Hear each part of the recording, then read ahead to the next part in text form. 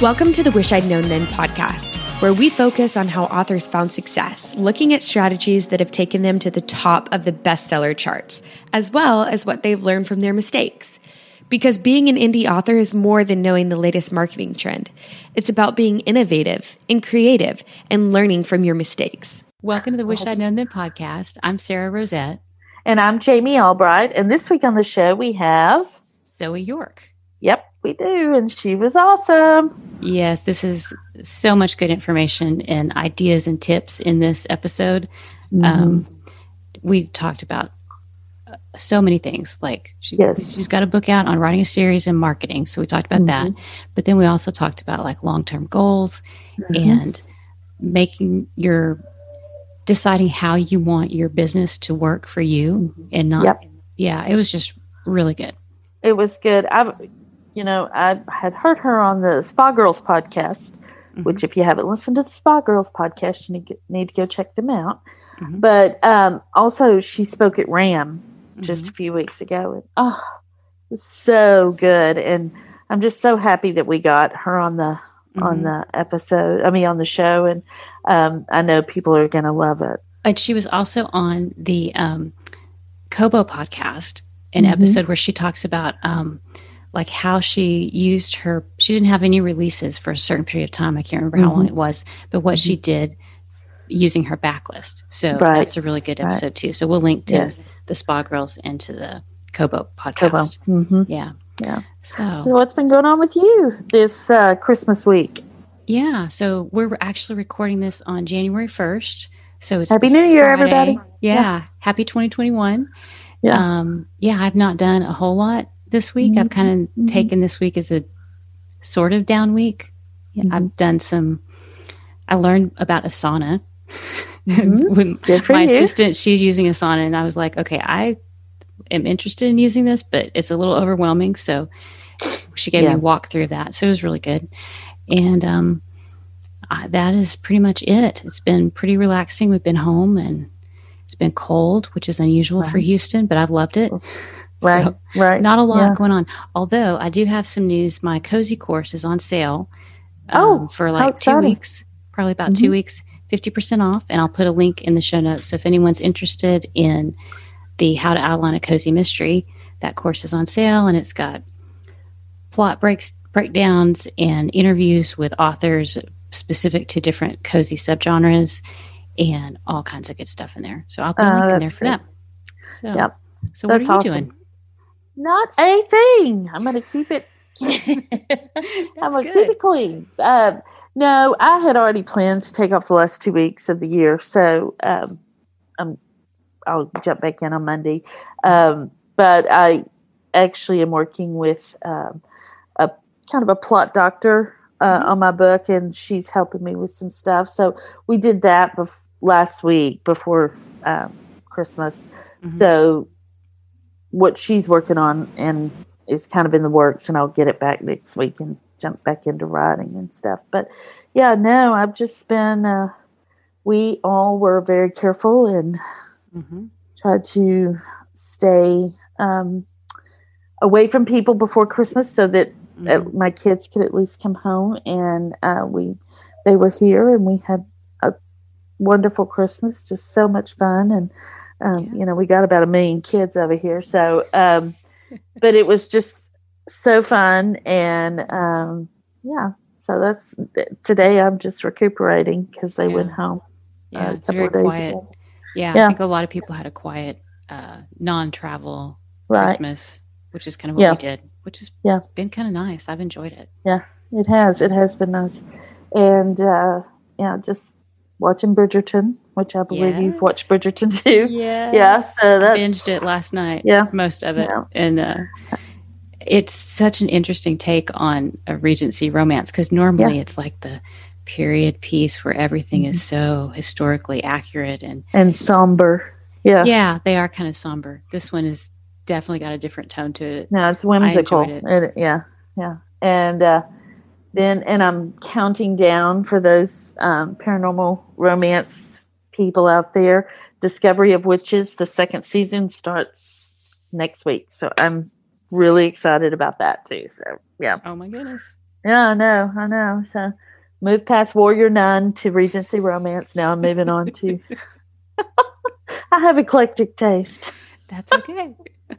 Yeah, well, okay. it's been great, and I'm looking forward to this year. I'm not putting too much. I'm trying not to put too much pressure on 2021, but I am looking forward to it. I did this morning, though, make a list, and I encourage other people to do this.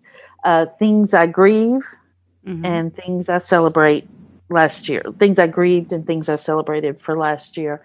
And I was surprised. My things I celebrated list was twice as long as the things I grieved. And so it kind of gave me a better feeling about 2020. Because it's just so easy to think of all the things we lost, as far as the ability to do things and people. And I mean, thank God we didn't lose anybody, but there are a lot of people that did. And so, but just putting things in perspective has helped me a little bit. So anyways, I think that's a great thing to do. And I think we did that a little bit with our writing when we did the other episode where we talked about 2020.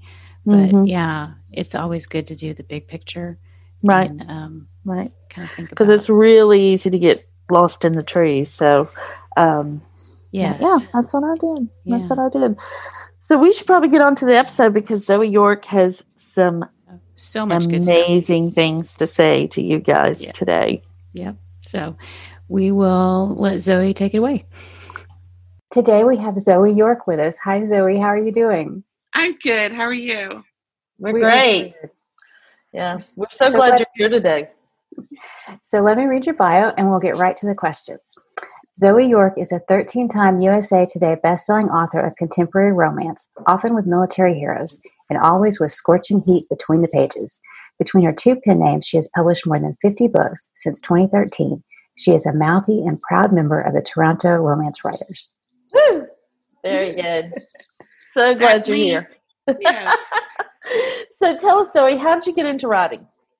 I was a reader first. I think a lot of us are, right? And I was pregnant with my second child, and a friend of mine gave me a Kobo. Up to that point, I had been a paperback reader. And the digital reading experience just opened my eyes to, first of all, I knew that authors wrote the same kind of book. I was a Pamela Clare fan before I was a digital reader, and I knew her books were about the I-Team. But I don't think I would have called it the I-Team series. And I certainly didn't know about Goodreads. I didn't know about reading order. I wasn't that kind of a reader. I just happily picked up whatever book I found in the bookstore or at a yard sale or off somebody's shelf. And I just read it. I didn't care about order or anything like that. And then my friend gave me a Kobo, and I started reading a book that I got on Kobo, probably free, and got to the end of it. And Kobo said, "Do you want the next book in the series? Right now, without having to go anywhere?" Yes, please. Absolutely one click. Yeah. One click. Yeah, and, me too. And I kept reading series after series. I then at some point in that period, I found Goodreads and found suggestions when I finished one series on Goodreads. It was you might like these other series. I'm yes. Kobo would send me the same emails. And then I got to the end. Well, it wasn't the end, but I got to the most recent book in a series. And I thought, I want more of that. But set in Canada, because it happened to be an American series. And my brain went, because I was a writer before, but just, I didn't write genre fiction, but I went to school for English lit, and women's studies. And then I used that in my job. I created medical cases for students to practice on. So I would create characters all the time at work. Yeah. And and they had to be really believable characters. That was kind of the key element of that job. Anyway, so I created characters all day, and then all of a sudden, boom, in my head, a cast of characters in a small town. Right. And I was like, oh. And then I tried to write them down like many, many times and did not know how. But that was that was the core of it. That's what started me. Oh, that's great. Yeah. Sort of the same thing for me with, but mine was Susan Elizabeth Phillips, her Chicago Star series. I read that thing. I started actually in the middle and then went back and read it all the way through. And I was like, oh, this is why people read voraciously. Yeah. Same thing for me with ebooks too, because I had held off. I was like, I don't really want a reader, that's fine. And I can't remember. I think I needed to read a book. I was going to a conference or something, and I was going to be on a panel with somebody, and the only way to get it was ebook. And I was like, okay, I'll break down and buy it. It's business expense. So I got an e-reader, and I did the same thing as you did. I got to the end, and I was like, oh my goodness, I can get the next one like right now. I don't have to go anywhere. Yeah. It's like, oh my goodness, I think I'm in love. Yep. Yeah. So what is your definition of success? Well, so success, I think, is about having met some of your goals. And that's going to constantly be a moving target. What is success for me right now may not feel like success 2 or 3 years from now. But it's that feeling of accomplishment and having really set out to do something and done it in some approximation. Sometimes the success that we get is not the success we hoped for, right? Right. But and then there's also like the basics of like some financial security, and what that looks like for each person is going to be a little bit different. But I do think when we're talking about commercial writing, like being a commercial genre fiction, which is what I consider myself, part of that is being able to support myself and my family. Yeah. Very good. Very good. And I noticed on the last podcast, we could hear Campbell in the background, and I just heard him there. That's my grandson. So he and the dog make an appearance fairly regularly. So what was your first big success, though? So my first big success was a group project. It was an anthology called Seals of Summer. And at that point, I had 3 titles out. 4 titles. 3 novels.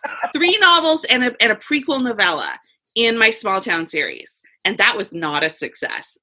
It was fine. I was collecting some readers. I had done some cross promotion. I had like the foundations of something there, but it certainly wasn't like when you say what is success, I wasn't supporting my family with those 4 books at all. And I certainly wasn't where I wanted to be.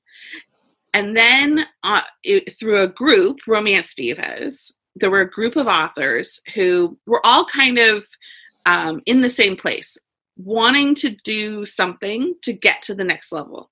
And at that point, this was the discussion started at the end of 2013.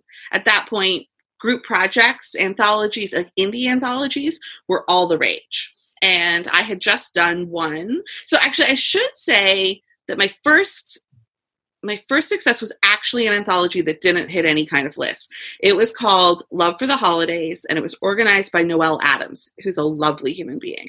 And Noelle reached out to me and asked if I wanted to put my first book, which was a Christmas story that I released in June, because I am, if anybody does their strengths, I'm an activator, and I'm just like, it's done.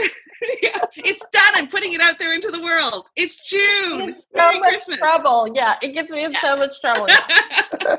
So I had put, I had released What Once Was Perfect, which is a Christmas story, in June, and Noelle, who is an absolute legend, reached out to me, and she went, I'm thinking of organizing a Christmas anthology. Would you like to put What Once Was Perfect in it? Because I think it would reach a Christmas market that way. Yeah. And that anthology, like, so much credit to her and Samantha Chase, who was one of the other authors in it, because they had some audience that I wanted. And I put my book in that set and reached my first, I got my first 500 readers from that collection. So that was Love for the Holidays, it came out in the fall of 2013. So I'd been an author for about 6 months at that point, and like a published author for about 6 months. And then based on the success of that, I suggested an anthology to a bunch of other authors on Romance Divas called Seals of Summer. And it was just the most massive hit. It came out in mid-April. I think probably the release date would have been April 23rd or something like that. And we knew that our pre-order numbers were good. We knew that we could see lots of buzz just happening on the internet because it was a really tight theme, Navy SEALs, summer. At that point, we might have been the first thematic SEAL theme anthology. I'm not sure, but we were one of the first few, and it just grabbed a whole bunch of readers, and we sold 25,000 units in release week, hit the New York Times list, stayed on the USA Today list for 4 weeks. Like, in hindsight, we had no idea. We had absolutely no idea what we were doing other than we all wrote Navy SEAL books, and we had so much enthusiasm. So, like, the biggest lesson that I took away from that I will never forget and will always share with others is, like, real enthusiasm, real, like, passion for a project is such an important factor. And I have been in anthology since where I have not had enough enthusiasm for it.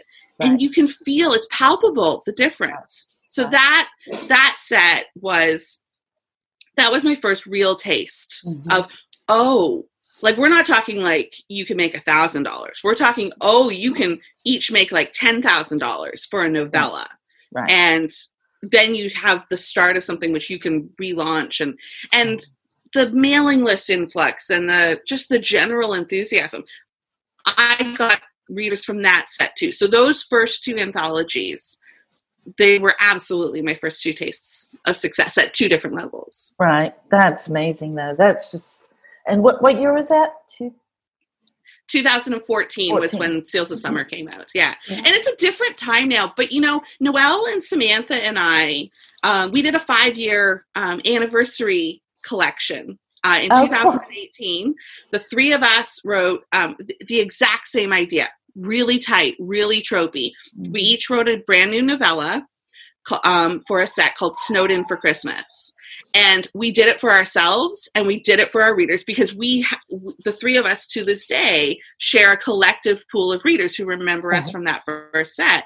And we did it for us and we did it for them. And that set also hit the USA Today list. And when our first set hadn't, Love for the Holidays didn't hit a list. It sold well. It made us money and it brought me readers. But Snowed In for Christmas did. And we didn't expect it to, because by the time we released that was the end of 2018. At that point, people were saying, anthologies are over. No, they weren't. No. This goes to show, you never know. Yeah, you never know. Yeah. Well, so we like to talk about or ask about things that you've learned and lessons that you've learned and what you wish you had known. So what do you wish you had known about writing your craft? This is about your own story, the story that you want to tell. Don't change it for others. That's different than learn how to tell your story well, right? Those are, but at the end of the day, if you try and twist what you want to write into what you think somebody else wants you to write, it's not going to be either of those things. And I have definitely written and published stories. They're fine. They're good. But they're not great. And the greatest stories that I have published are the ones that have stayed truest to what I wanted it to be from the very beginning. I took, and I think I mentioned strengths already. So I know a lot of people love the Becca Syme Write Better Faster course.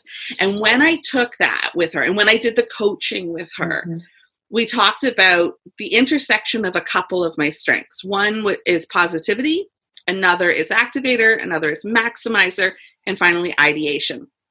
I'm actually number 1 ideation, the rest kind of fall underneath there. And she asked me, which of your stories that you have published are you most proud of? And at that point, it was a book called Love in a Sandstorm, which is book 6 in my Pine Harbor series. And that book starts with the Black moment, that crisis point. Yeah, page 1. And it's a bit of a flashback because the story is there's a soldier who is overseas and he goes through a transit camp where there's a refugee component. And he meets a midwife there, and he's going on, it's HLTA. It's their like leave in the middle of a tour. Mm-hmm. He's got 2 weeks in Italy and Spain. And she also has some vacation, but she doesn't have anything planned. They fall in love, and he convinces her to come with him. Mm-hmm. And when they go to Spain, they go to Gibraltar and they get married. And then they both go back, and they can't tell anybody that they're married because she's just on the edge of a war zone and he's in a war zone. And that would be a problem. It's just a conflict. Like they both can't serve there at the same time if people knew. So they just don't tell anybody. And then he's badly injured. And he doesn't tell anybody that he has a wife. So she doesn't know that he's been injured. Oh, no. So that's not great, right? Mm-hmm. And so the book starts with her showing up back in Canada, in his hometown, on his doorstep, saying to his brother, I'm his wife. Is he okay? Mm-hmm. And then we go back in time and we see them falling in love. But them falling in love, while very sweet, just didn't feel like the right place to start the book. Mm-hmm. So that book, what I love about it is that from the first page, like the first page is, well, the first chapter is the worst chapter, the most emotional moment, because it's when she confronts him. Mm-hmm. And then it's just repair. From that point forward, the reader goes back and forth in time, but it's an uphill, like, what's the, in fantasy, they call it like hope dark. It's that like, it's just hope. Like my book is just from dark hope all the way up. I'm making like an upwards motion. There's none of that normal, like, climbing tension to a crisis point and then, the all is lost. That doesn't exist in that book. And I love it. And readers loved it. And we talked a lot about that structure and how you don't need to write in a classic 3-act rising tension to a crisis point structure if you don't want to. And because here's where Maximizer comes in, right? If you can nail another structure that is just as compelling to readers. That's really, like, I don't ever want to say to anybody, oh, you don't need tension in your book. Like, no, of course you do. That's story, right? Yeah. But there are different ways to find it. And going back to look at my very first book, the crisis point happened 10 years in the past when a couple broke up so that she could go off to medical school. Mm-hmm. And then the book picks up where she returns to her small town, they get back together. And from that point forward, it's just like rising happiness. That is my core story. Right. And I spent like 6 years trying to write a different kind of story. Mm-hmm. It takes a while to figure out how it works for you. And it's so cool that everyone talks about the hero's journey and, how that's the way to write a good book, but you can break some rules that are considered rules and it's just fine. And there are other story structures. Like right now I'm reading Gail Carringer's The Heroine's Journey, which is such a great book. It's so good. And she points out she's not inventing something new here. This is a story structure that exists. And we default to the hero's journey is the story, but it's just one story. And then, of course, like there's a lot of really good stuff out there about how K-dramas are a completely different narrative structure that don't lead to a single crisis, but they have like kind of a rolling, repetitive, very twisty structure to them, which I think is great. That non-Western structure is yet another option. So I'm here for that kind of craft talk, like all the time. I love it. Yeah. That's great. Well, so tell us, what do you wish you'd known about marketing? Oh, yes. Okay. So marketing. How long do you have? Yeah. But, it's funny because I do a lot of workshops on marketing. I put myself out there. Hey, if you have a writing group, you want me to come and talk to you about marketing, I'm your girl for that. And it's such a lie because what I'm actually there to talk to you about is writing more books. It's like, because marketing is all about a little bit of a fib. And that's my fib to get in the door to talk about. There's an order of operations when it comes to marketing. It starts with product. So until you have a robust product catalog, marketing is going to be really hard. A robust product catalog is one option. It's the most common option. Mm-hmm. The other is, of course, you absolutely could have like a knock it out of the park the first time single product hit. We do see this every so often with a debut that just absolutely nails it. But that's an incredibly strong product, right? In one item. So you can either have an incredibly strong product line up across a whole catalog, or you can have an incredibly strong single product. Mm-hmm. But you need either of those things before any marketing efforts are going to work. Right. And then the second part of the order of operations after product would be figuring out what you have more of to spend, time or money. Mm-hmm. And for most people, not everybody, but for most people, we try to spend money too soon. Mm-hmm. When really what we have more of is time, or rather what we can afford is time. Because when it comes to marketing dollars, one of the mistakes that I have made in the past is thinking I have enough money to spend on something, starting to spend it, and then not feeling good about that money. Mm-hmm. And so then I stop spending it before I have reached the point where that investment pays off. And if you spend, let's say, like it's Facebook ads, for example, but this isn't just about cost per click advertising. Mm-hmm. It could be literally anything. If you have $300 that you want to spend on a marketing effort, but you only have $300, and actually there's something else you could spend that $300 on, probably you should spend that, like car repair or something. Mm-hmm. When you get to the $225 spent mark and it's not working yet, that is a terrible feeling. And you're consumed with, I should have spent this money on a brake repair. Mm-hmm. I should have spent this money on, I should have saved it for Christmas or whatever. Mm-hmm. And then that negative feeling chews you up inside and really interferes with your ability to make a sound business decision about that investment. Right. And if you have a little bit of time to spend to generate money for your business that is genuinely like disconnected from any other cost in your life, then that money feels much safer to reinvest into your business. So it's like, it's have a business account. And going back to what I talked about at the very beginning, that those first anthologies that I did.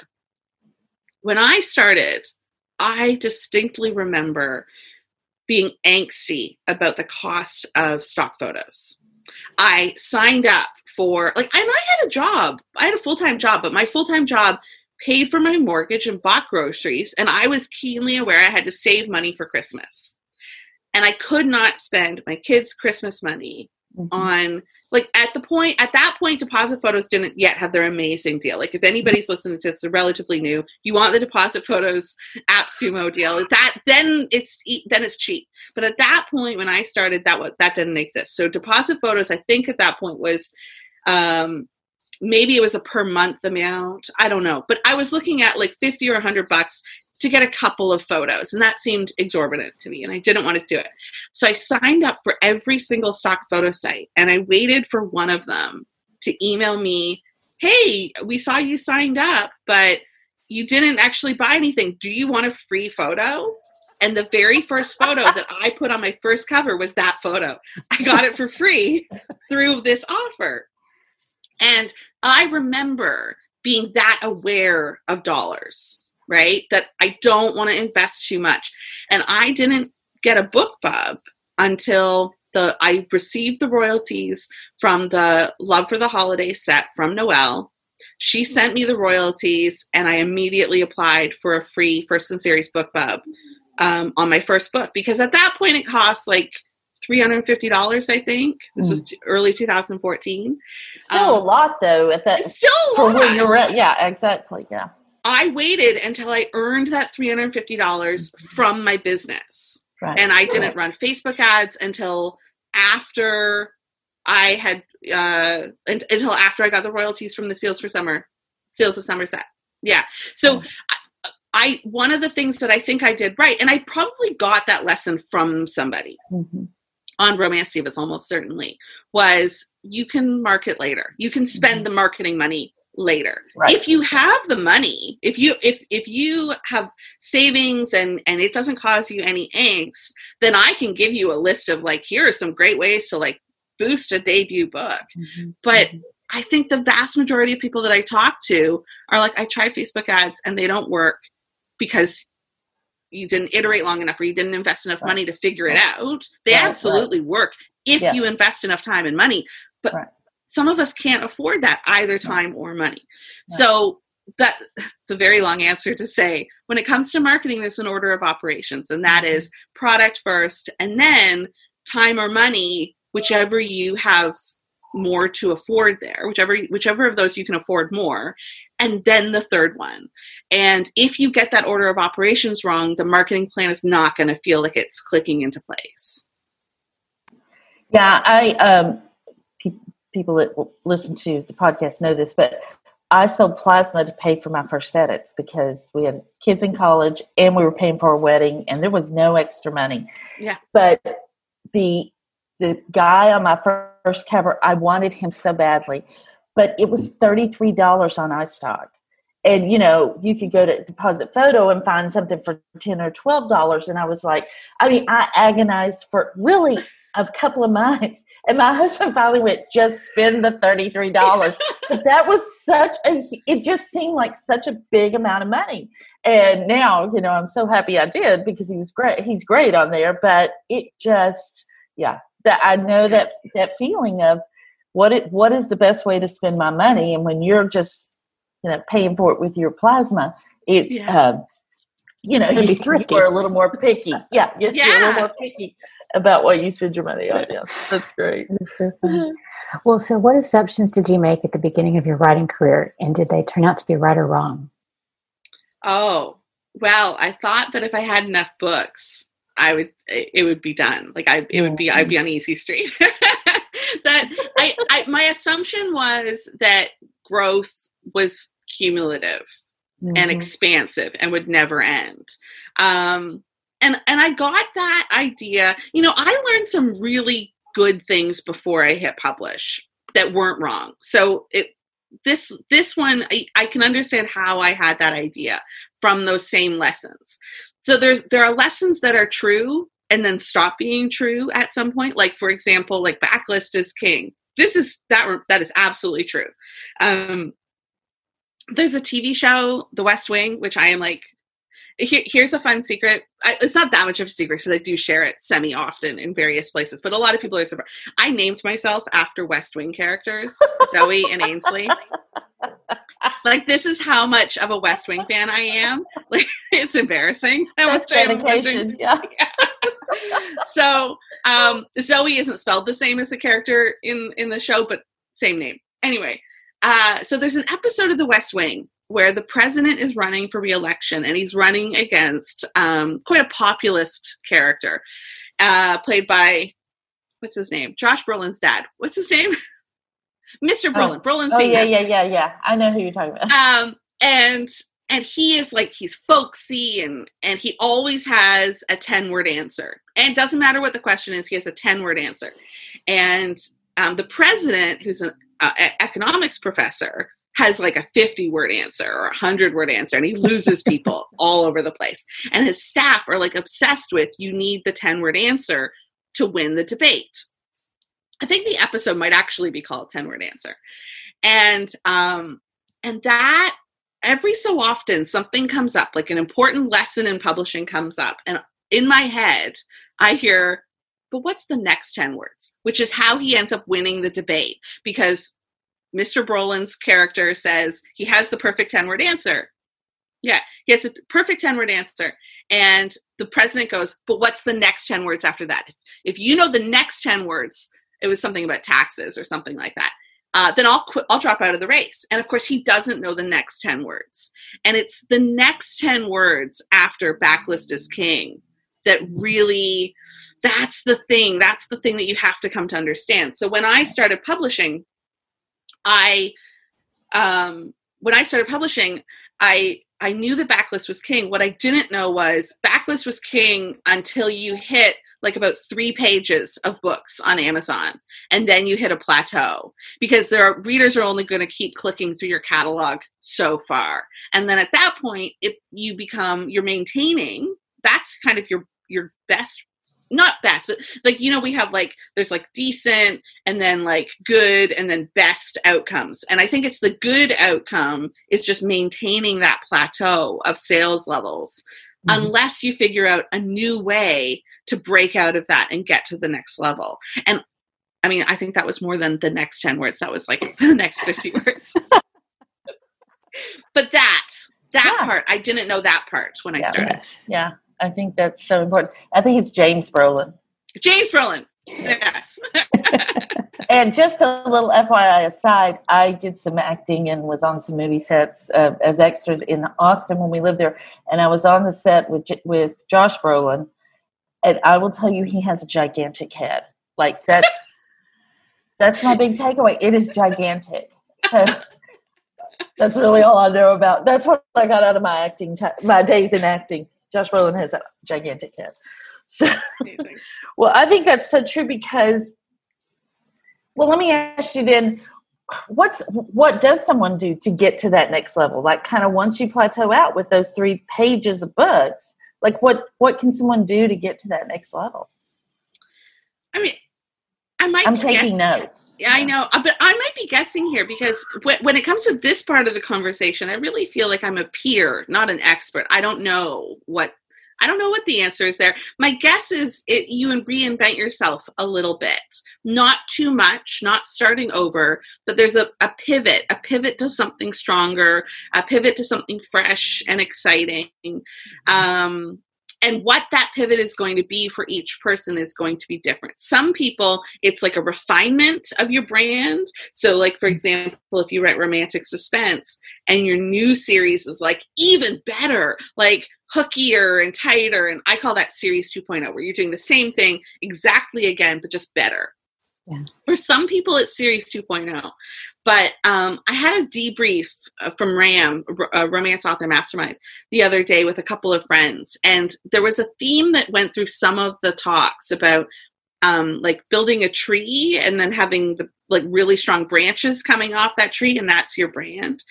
But I think that for some people who have made a living at this indie thing, and when I say some people, I'm talking about myself, that we don't have necessarily like an oak tree. We might have like a stand of poplars, but poplars can't sustain major branches coming off of them, right?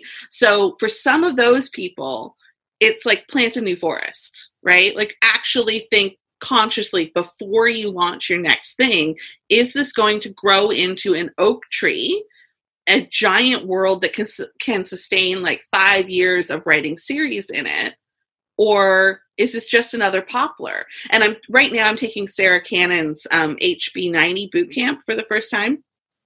And she talks about projects. I just put projects at the top. She talks about projects, goals, and tasks as being separate things, where goals is the topmost thing. And I am thinking right now this week, all I'm consumed by is the thought that I think of every book as a project, not each series or world as a goal. And so it's that kind of like being able to envision yourself in the position of someone like a J.R. Ward or a Carrie Ann Ryan, somebody who can build this big, massive, expansive world that can sustain every story that you want to write next.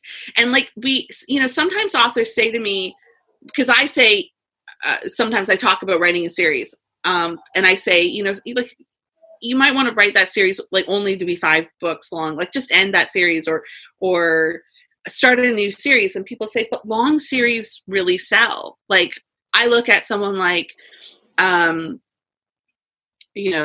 Nora Roberts, her best-selling series is like 50 books long.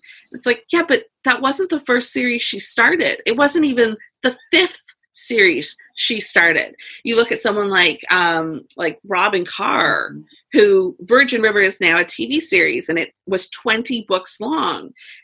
Huge hit. Well, she started Virgin River when she was like 30 years into her writing career. Wow. And a lot of people don't know this, but Virgin River is not the first series that she wrote in that little corner of Humboldt County in California. She wrote a trilogy called Gold Valley.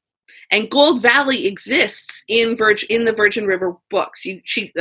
Mel, the midwife, goes to Gold Valley sometimes to talk to a doctor there, an OB-GYN there, and that doctor is her OB-GYN when she has. I'm also a huge Virgin River fan. Yeah. I feel like, sorry, I'm going in the weeds. But the point is she wrote Gold Valley. It was a trilogy. It was not an oak tree. And so she worked with her publisher to reboot that exact same world. And that became Virgin River, where she wrote 20 books in it. And then almost 10 years after she finished writing Virgin River, it became a TV series. That's an oak tree. Yes. I don't even remember what the question was now. Sorry. Well, it was great. It was a great answer, but I think that I asked you about taking the next step, like once you kind of hit that plateau. Oh, yeah. But okay, I will tell you this about that. Before RAM, I was really questioning if I had made a mistake with my last book, because I have 4 books in a Runaway Bride series, but they're really small town romances set in this one town. And then I write this. It's a sports rom-com, but it really is a small town rom-com with sports elements, but it's not in the same town, because I was thinking, I've got a rock star and a country music star in this one town. I can't bring a famous football player into the same town. But now I realize people wouldn't have cared. But they wouldn't have cared, yeah. Not at all. But so I was thinking maybe I made a mistake, because my brides books have been so successful that, going off to another place might not have been a good idea. But at RAM, I really did come up with they talked about series within a series. And so for the second book in this new series that I'm working on, I'm going to introduce a character that is in the second book, the third book, but then she will be a bride in my bride series. She'll be the 5th bride in my bride series. And so I think I can bring it all around, but but that's one of the ways I think you can build a big, strong tree, is when you kind of have these series within series sorts of things, or at least connecting elements. Yeah, absolutely. Rachel Gibson did that. She had, because sometimes I talk to people who are, I can't connect my series, like those towns are in different states. Yeah. Rachel Gibson managed to connect books that are in Texas, Idaho, and Washington D.C. or Washington State. And yes, and all 3 and characters go like they go from the small town in Texas to the small town in Idaho. Right. You need to have the ego to be like, this town, Susan Mallory, this town can have the guy who won the Tour de France and a famous football player and an astronaut. I don't know if there's an astronaut in her series, but you know what I mean. You can put all those famous people. It's so true, because I write lots of cozies and historical mysteries, and so I used to worry about like I've had 6 deaths in this little town, but then I stepped back and I thought about it as a reader. I'm willing to suspend my disbelief that there is another, because I want to see these characters interact. I want to see this, I want the story. I don't the thing that makes it happen doesn't worry me so much now. But I did that. But you can also, what I did with my series is I had a contemporary cozy series, and I wanted to write a historical. And I was like, okay, so I was thinking about world building, all this stuff I want to do for the 1920s. And all of a sudden I thought, wait a minute, I have an English village. Why don't I write this story in this same English village in 1920? And I have people email me and go, I just realized these 2 series are connected. And I'm like, if you like this series, you'll probably like this series. So there's a way to do it, even if it may take you a while to work around to it. But there's usually a way to bring it together. And I do think, like, if somebody's listening to this and they're resistant to that connection, like, I'm not telling you that you're wrong, because again, that going back to that strengths, that Write Better Faster course, like, there's a reason why you're resistant to that. Right. But work through it, figure it out. Right. Because if you want the success of people who do link it, then, like, you need to understand there is a reason why, and there's probably a reason why that you can make it work for your strengths. Yeah. Have you ever had an idea that, like, you made a mistake and it turned out to be a good thing? Yes, almost certainly, like regularly. I don't know.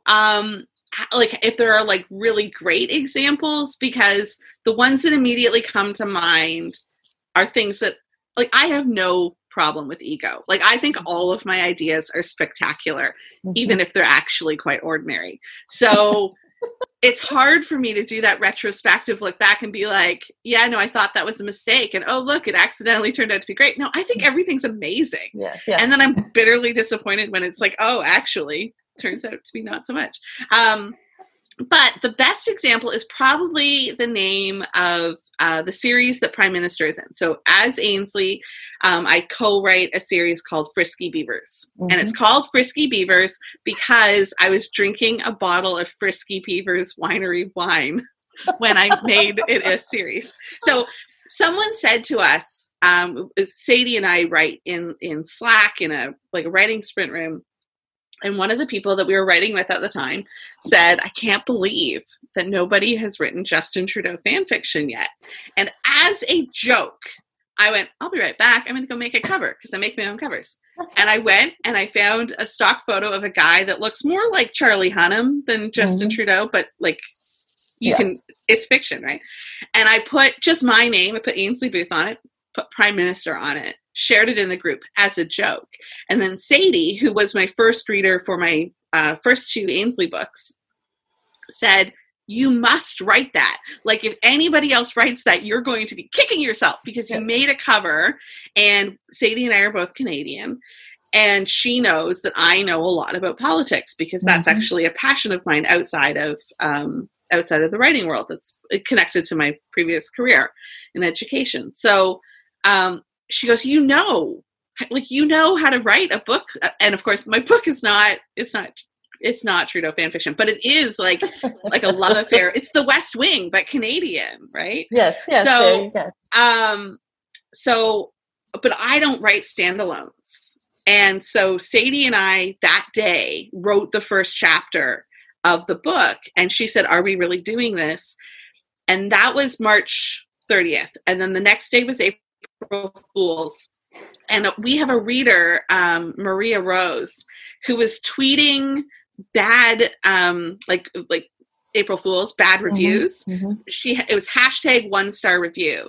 Like hers, for example, was bought a book called Bad to the Bone, was expecting a shifter romance, got an obedience manual instead, 1-star review.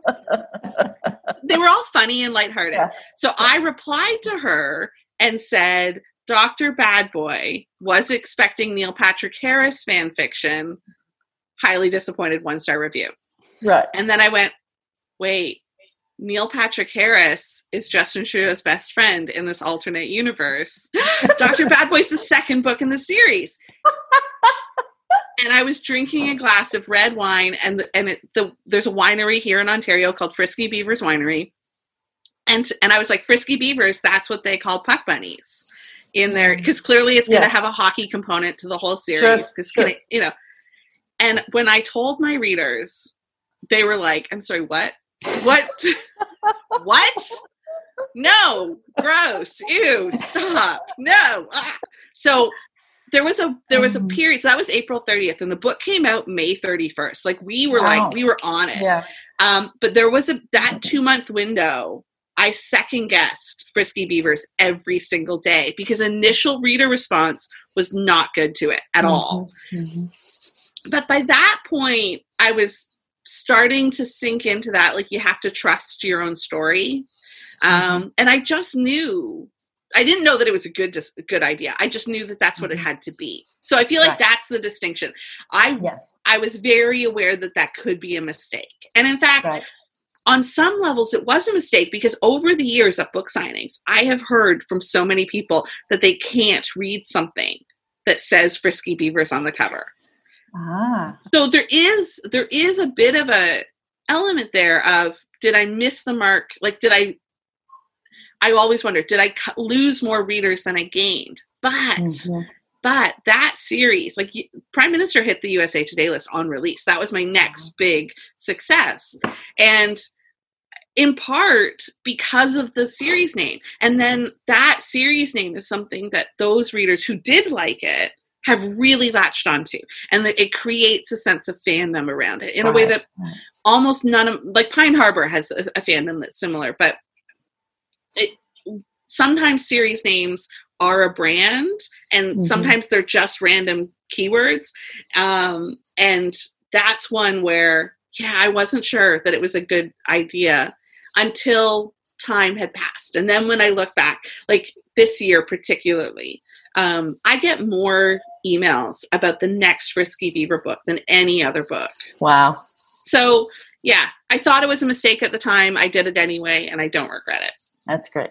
That's great. I think that's a healthy attitude regardless. Yeah. Because you're learning the whole time anyway. Yeah.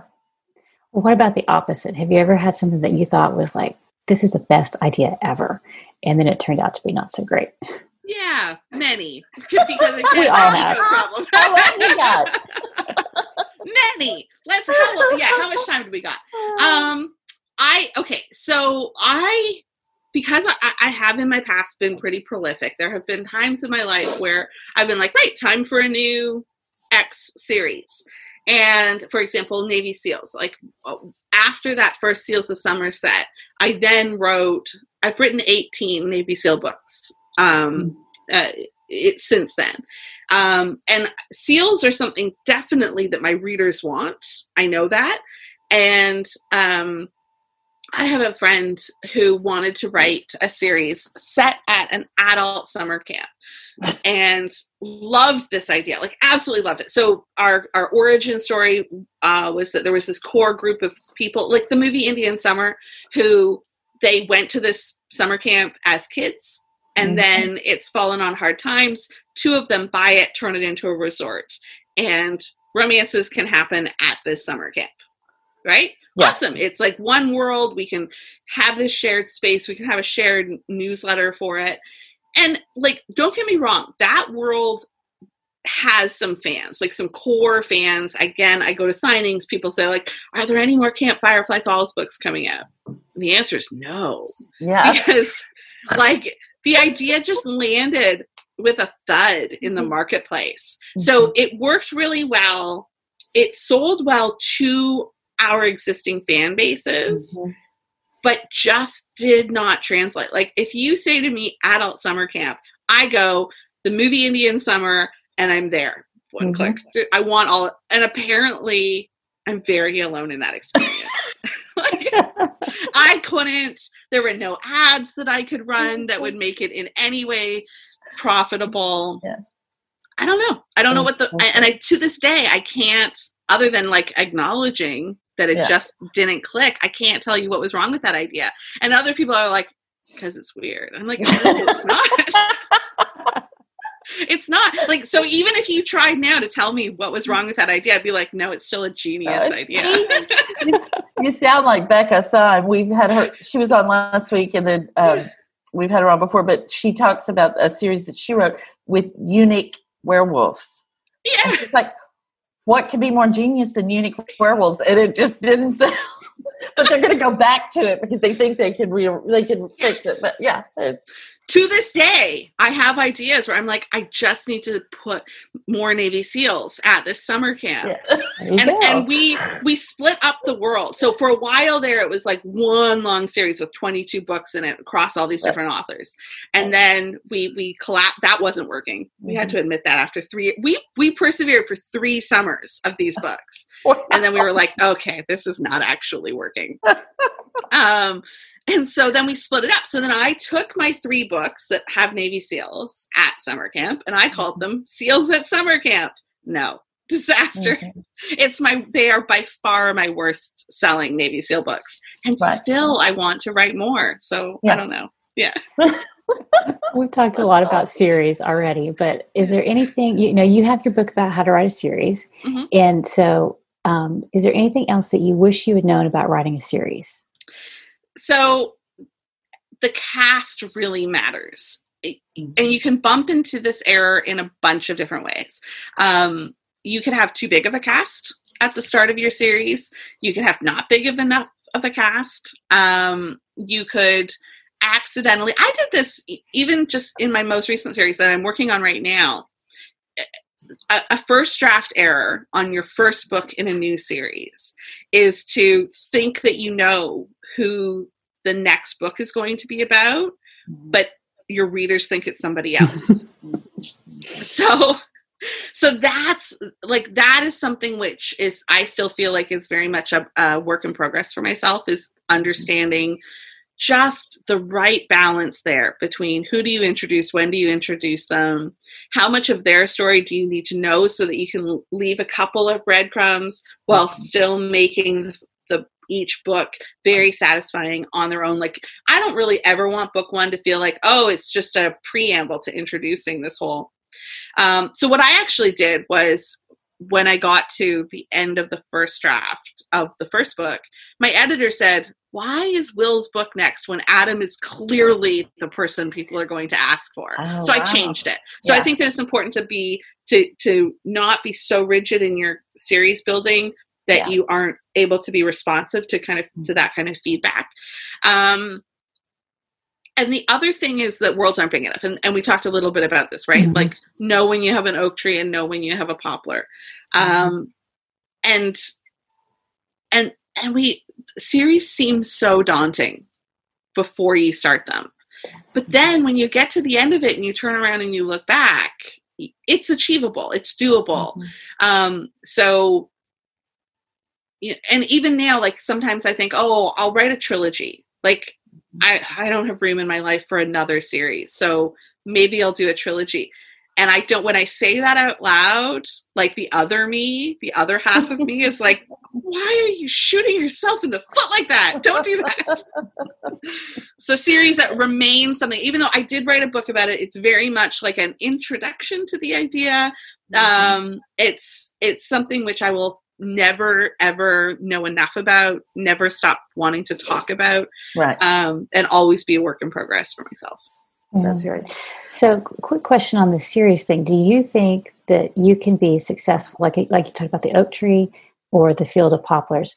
Do you think that you can achieve the same sort of success, like if you have a field of poplars versus a single oak tree? I mean, yes. Absolutely. It takes more of them. So so at Romance Author Mastermind, I talked about building a wall. So if you, my husband likes to build things. I don't like to build anything physically. I like to help him. Like, mm-hmm. I like to make sure that he does it. Like, I'm like, I'll buy the supplies.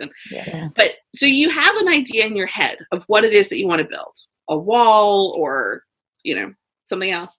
And your goal is the finished project, right? So you make a blueprint in your head. And so a wall, the blueprint is like, it's going to be like 3 feet tall. So if if the 3 foot mark is like, let's say it's like 6 figures, right? I want to earn 6 figures a year. That's your goal. There are so many different ways that you could build a 3 foot wall. There's so many ways that you can build a 6 figure a year career, but you need to understand that if you build a wall out of small bricks, it takes a lot more bricks than if you build it out of boulders. You can build a 3 foot wall out of pebbles. It just takes a lot more pebbles. And we see that, right? We see people who do rapid release, churning out like 25,000 words a month, and they are consistently like 12 to 15 of those a year.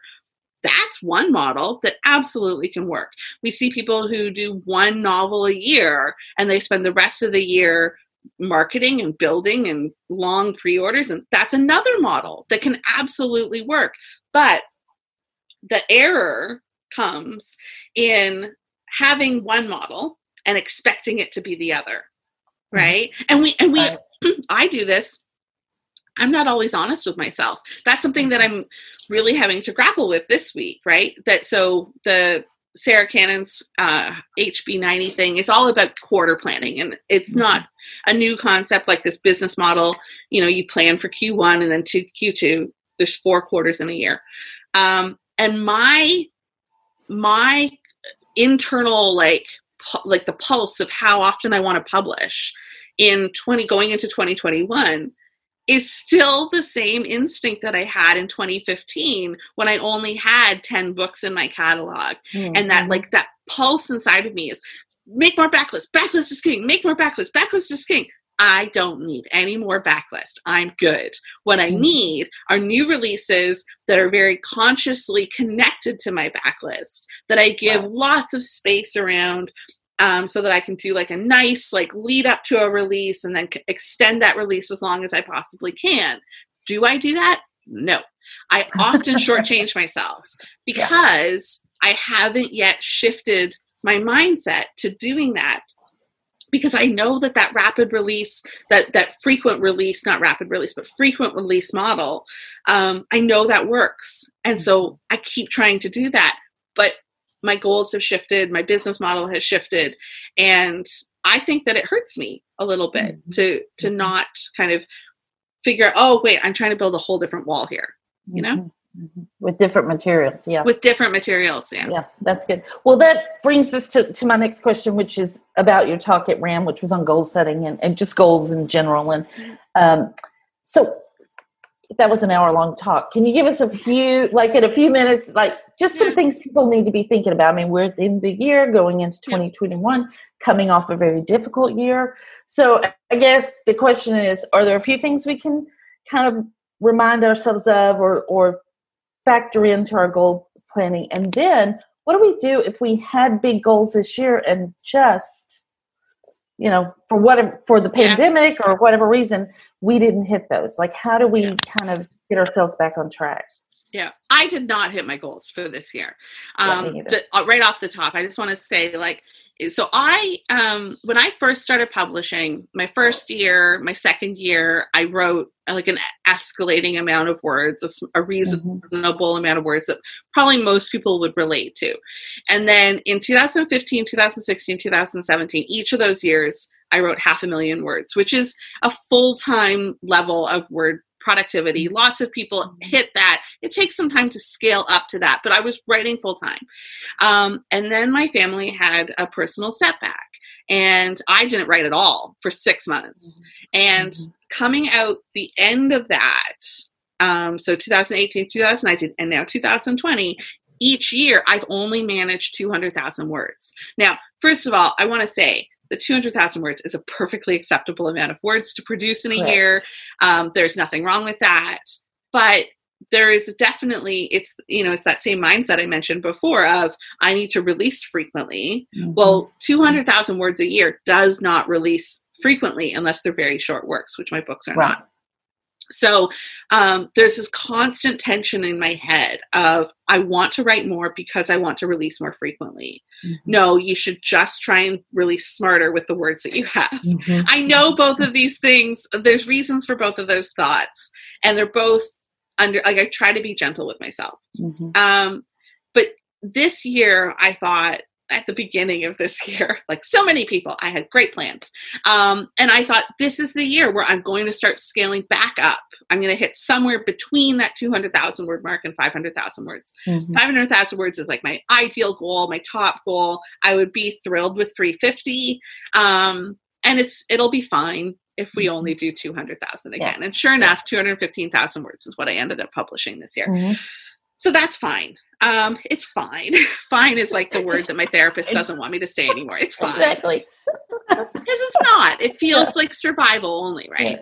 Yes. But sometimes surviving is the best thing that we can do. It's remarkable. It's commendable. And publishing is a roller coaster. There are ups and downs. So if you can survive the downs, then you're ready for when the next up comes. There's an opportunity to go on that next up on the roller coaster.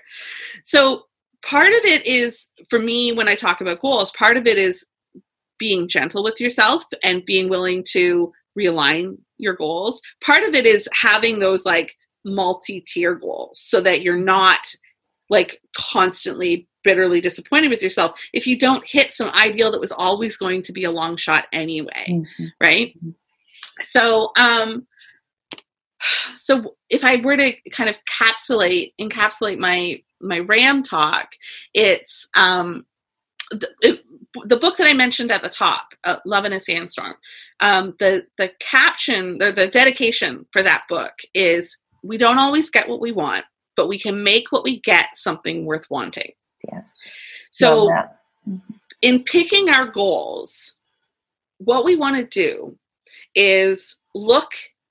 It's not everybody has, again, strengths. Not everybody has that futuristic ability to pick a point way in the future. But for me, let me just not say what everyone should do first. For me, what I do is I ask myself, 5 years from now, what do I want to have written? 5 years from now, what do I want to be known for? And am I pointing in that direction? And if I'm not pointing in that direction, if I'm pointing off in the weeds, stop what you're doing. I say that to myself. I'm not telling anybody else that. But I say to myself, Zoe, I always talk to myself in the third person. Zoe, stop what you're doing.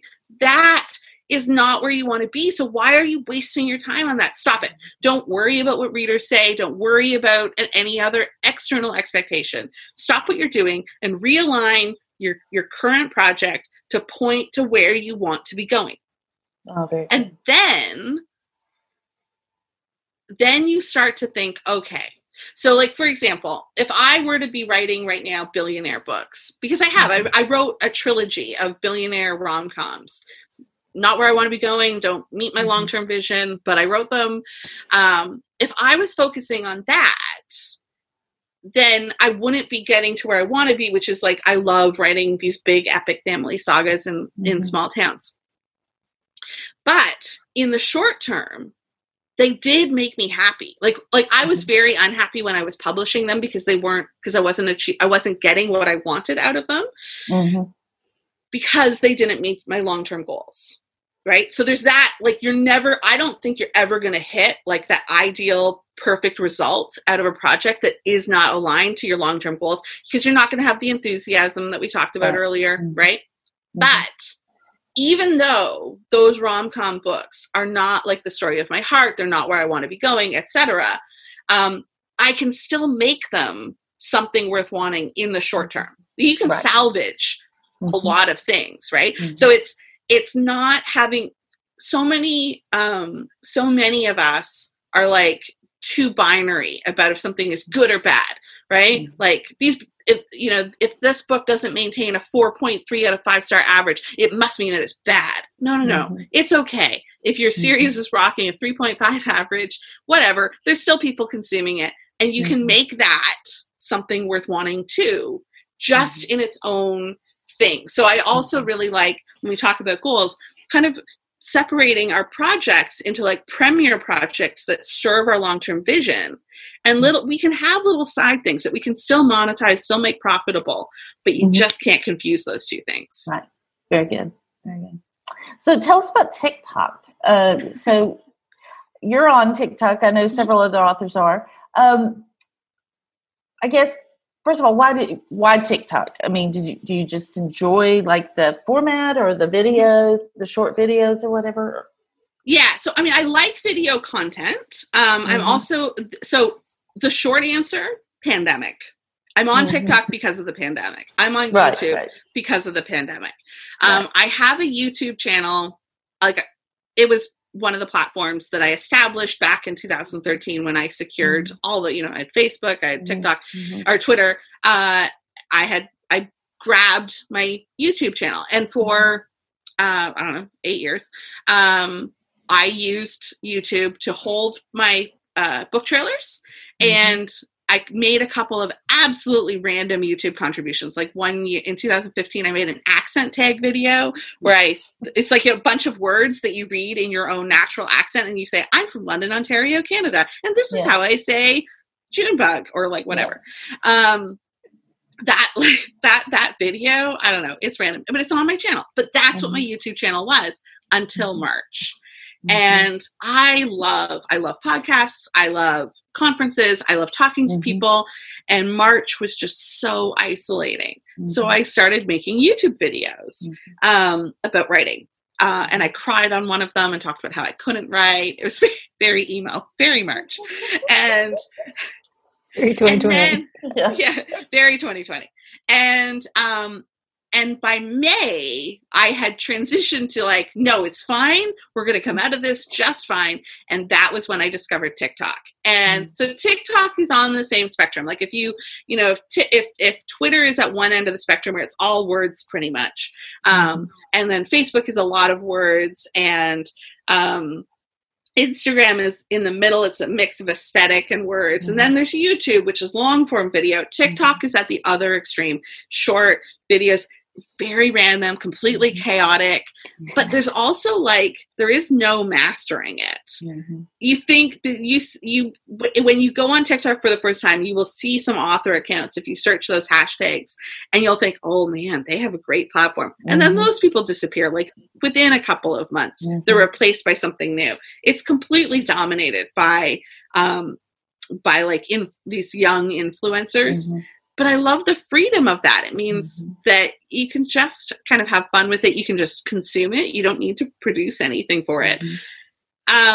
It's not really a platform that I think about, like, how can I leverage this to sell books? But then actually that's how I feel about social media almost completely. When I started publishing, after I had published, because it was 2014. In early 2014, Courtney Milan had a post on Kboards about the, what does she call them? Regions of discoverability. And if you Google Courtney Milan, regions of discoverability, the post will come up. It was really a post about, in defense of like the perma-free book, because back in 2014, people are like, you can't make a book free. That won't help you. Right. We've moved on from that discourse. Yeah, really. But what she talks about in it, there's a kernel there that is like absolutely gold observation, that when you first start publishing and you're in this first region of discoverability, every single thing that you do is hand selling. If anybody is lucky enough to see your book listing, it's because you put the link in front of them, or you physically sold the paperback. And then region 2 is most of that with just a little tiny bit of word of mouth. And then there's this big gap before you bump into region 3, where your books just kind of sell themselves. Maybe not very well, but there is that kind of continual rolling sales trickle on effect from previous sales. And I think that, a lot of the time we expect social media to instantly dump us into that region 3 of visibility. But the vast majority of it, even like on Instagram, I feel like my Instagram game is okay. And yet I'm lucky, I think, if I see a couple of clicks on, if I say link in bio, even if like 100 people or 200 people respond to a post, I'm lucky if I see a couple of clicks on Instagram. So my expectations for social media in terms of selling books is very low. Other people have better luck with it, but I never particularly have. Yeah. Very good. So, I guess with TikTok, what I see is, I'm on, but I just watch. I haven't created anything, but it's a little bit of everything. It's a little bit of blowing off steam. It's a little bit of therapy. It's a little bit of selling. It's a little bit of fun. And so I think if you like the video format, that I think that it's great for a lot of people. And you don't have to be, a 16-year-old influencer to. You don't. The other great thing about TikTok, and you can replicate this across like a whole bunch of other apps, is that they have like built-in like filters and stuff like that. So, which gives you fresh content to take to other platforms. So for example, like I just posted something on my Instagram, which was a TikTok originally. So TikTok, you can use still images. It doesn't need to be video of your face. You can use still images in one of their templates, and it'll make it like move and be all squiggly and stuff like that. And then a copy of that automatically downloads to your phone. Well, then you can repurpose that to Instagram, to Facebook. It's awesome. That vertical format, so it kind of aligns best to stories. But I cropped it for an Instagram post. And that actually got more engagement on Instagram than it did on TikTok. So if you're somebody who, I don't know what to post on insert whatever, the more places where you try to create content, it'll probably start to spark, oh, wait, this is how you can create content. Like if you think of TikTok more as a free social media school or course or class rather than I have to go there and be good. TikTok is a place where you do not need to be good. Most videos are not good. That's part of the charm of it, right? It's like the antithesis of Instagram. Yeah. Very good. Very good. So interesting. Yeah. It is. Yeah. Like you can probably find a place that fits you for social media, but I feel like social media is more you talking to people who already know you. And if people are going to discover you there, you're probably paying for it. I think that's true. And I do think also that, again, strengths, like if you're somebody who has significance or communication, then getting into a new form of social media is going to be really hard because at first it will feel like an echo chamber. Okay. And that, if that feels toxic and negative, like, don't feel like you should. So one of the things for me, because I have high positivity, is I have learned that I actually don't spend a lot of time in author loops because they lead to debate. And I don't like debate. For one thing, my ego knows that I'm right. And I believe we've already established that. Yeah. Yeah. And I don't need to have a conversation with somebody who thinks that I'm wrong. That's not helpful or positive for me. So I don't spend time in those spaces.